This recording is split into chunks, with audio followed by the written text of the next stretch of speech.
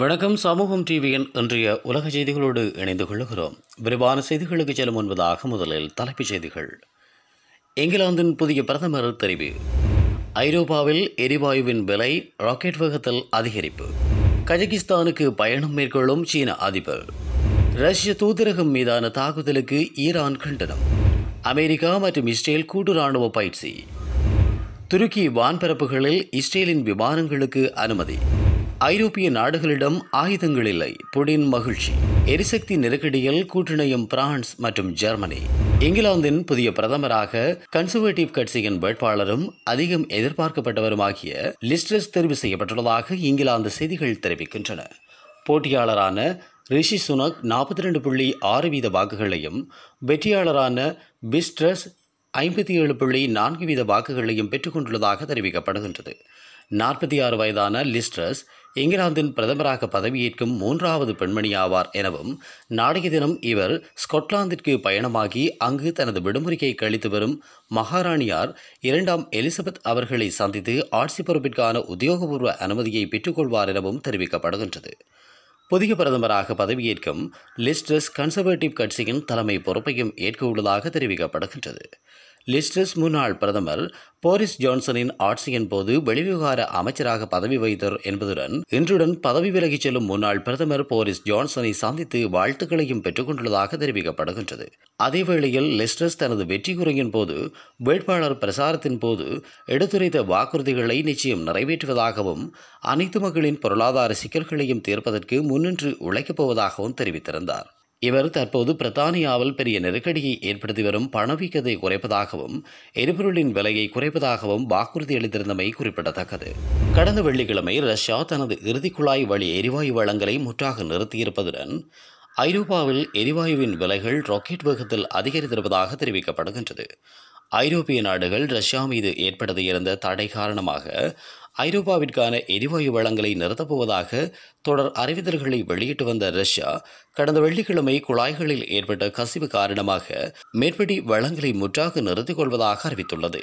இந்த நிலையில் ஐரோப்பாவிற்கான எரிவாயு இறக்குமதி முற்றாக தடை செய்யப்பட்டுள்ளதுடன் இந்த விலைகள் எதிர்வரும் நாட்களில் மேலும் அதிகரிக்கும் வாய்ப்புகள் காணப்படுவதாகவும் சர்வதேச செய்திகள் தெரிவிக்கின்றன. கொரோனா தொற்று ஏற்பட்டதன் பின்னர் தனது முதலாவது வெளிநாட்டு பயணமாக கசகிஸ்தானுக்கு பயணமாகியுள்ளார் சீனா அதிபர் ஜின்பிங். எதிர்வரும் 15ஆம் தேதி மேற்கொள்ளவுள்ள இந்த பயணம் சீனாவிற்கும் கசகிஸ்தானுக்கும் இடையில் தொடரும் நல்லுறவை மேலும் வலுப்படுத்தும் நோக்கில் இடம்பெறவுள்ளதாகவும் செய்திகள் தெரிவிக்கின்றன. சீனா தனது கிழக்கு பகுதி நாடான கசகிஸ்தானுக்கு உலோகங்கள் மற்றும் கனிமங்களை தொடர்ந்து ஏற்றுமதி செய்து வருகின்ற நிலையில் தற்போது இடம்பெறவுள்ள சீன அதிபரின் பயணம் மேலும் பல பொருளாதார பரிமாற்ற ஒப்பந்தங்களை மேற்கொள்ள வழிவகுக்கும் என எதிர்பார்க்கப்படுவதாக சர்வதேச செய்திகள் தெரிவிக்கின்றன.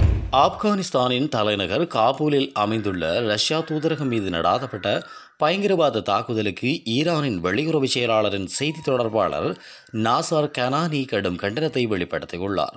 மேற்படி பயங்கரவாத தாக்குதலை ஈரான் கடுமையாக கண்டிப்பதாகவும் உடனடியாக ஆப்கானின் தலிபான் அரசு தலையிட்டு விசாரணைகளை ஆரம்பிக்க வேண்டும் எனவும் தெரிவித்துள்ளதோடு தாக்குதலில் உயிரிழந்த குடும்பங்களுக்கு அனுதாபங்களையும் தெரிவித்துள்ளமையும் குறிப்பிடத்தக்கது.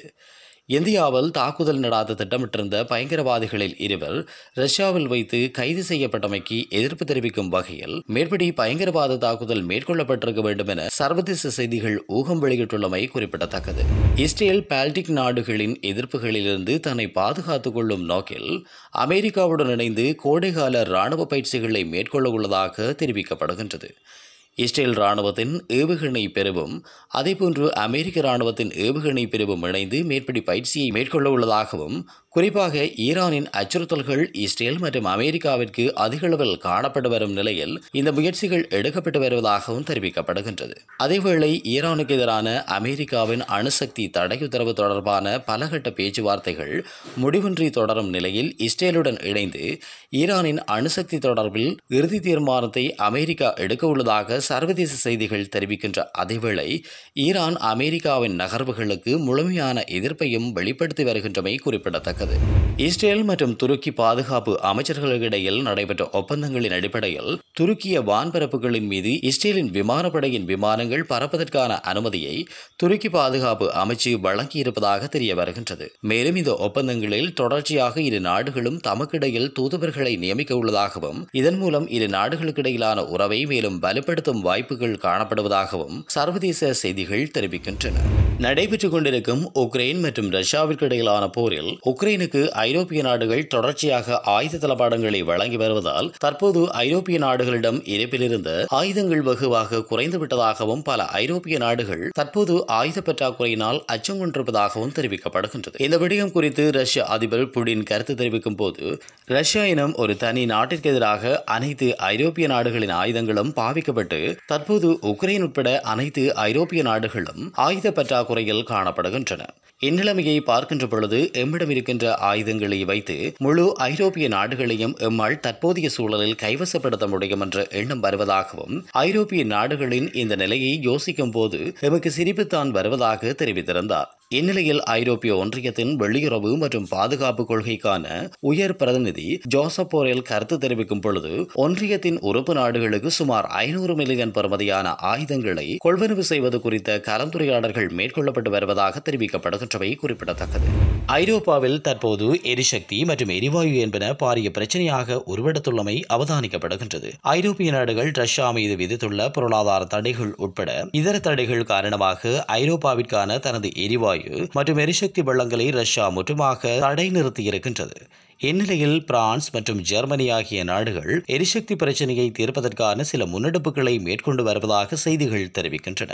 எதிர்வரும் கோடை காலத்தில் எரிபொருளின் தேவை மேலும் அதிகரிக்கும் என்பதனால் இரு நாடுகளும் பரிமாற்ற முறையிலான சில முன்னெடுப்புகளை மேற்கொள்ள தீர்மானித்திருப்பதாக தெரிவிக்கப்படுகின்றது. இந்நிலையில் நேற்றைய தினம் ஜெர்மனிய அதிபர் ஓலாஃப் ஸ்கோல்ஸுக்கும் பிரான்ஸ் அதிபர் இமானுவேல் மேக்ரோனுக்கும் இடையில் நடைபெற்ற தொலைக்காட்சி உரையாடலின் போது மேற்படி தீர்வு எட்டப்பட்டதாகவும் ஜெர்மனியில் குளிர்காலத்திற்கு தேவையான மின்சாரத்தை பிரான்ஸ் வழங்குவதாகவும் அதுபோன்று பிரான்சிற்கு தேவையான எரிவாயுவை ஜெர்மனி வழங்குவதாகவும் மேற்படி பேச்சுவார்த்தையின் போது முடிவு எட்டப்பட்டதாக தெரிவிக்கப்படுகின்றது.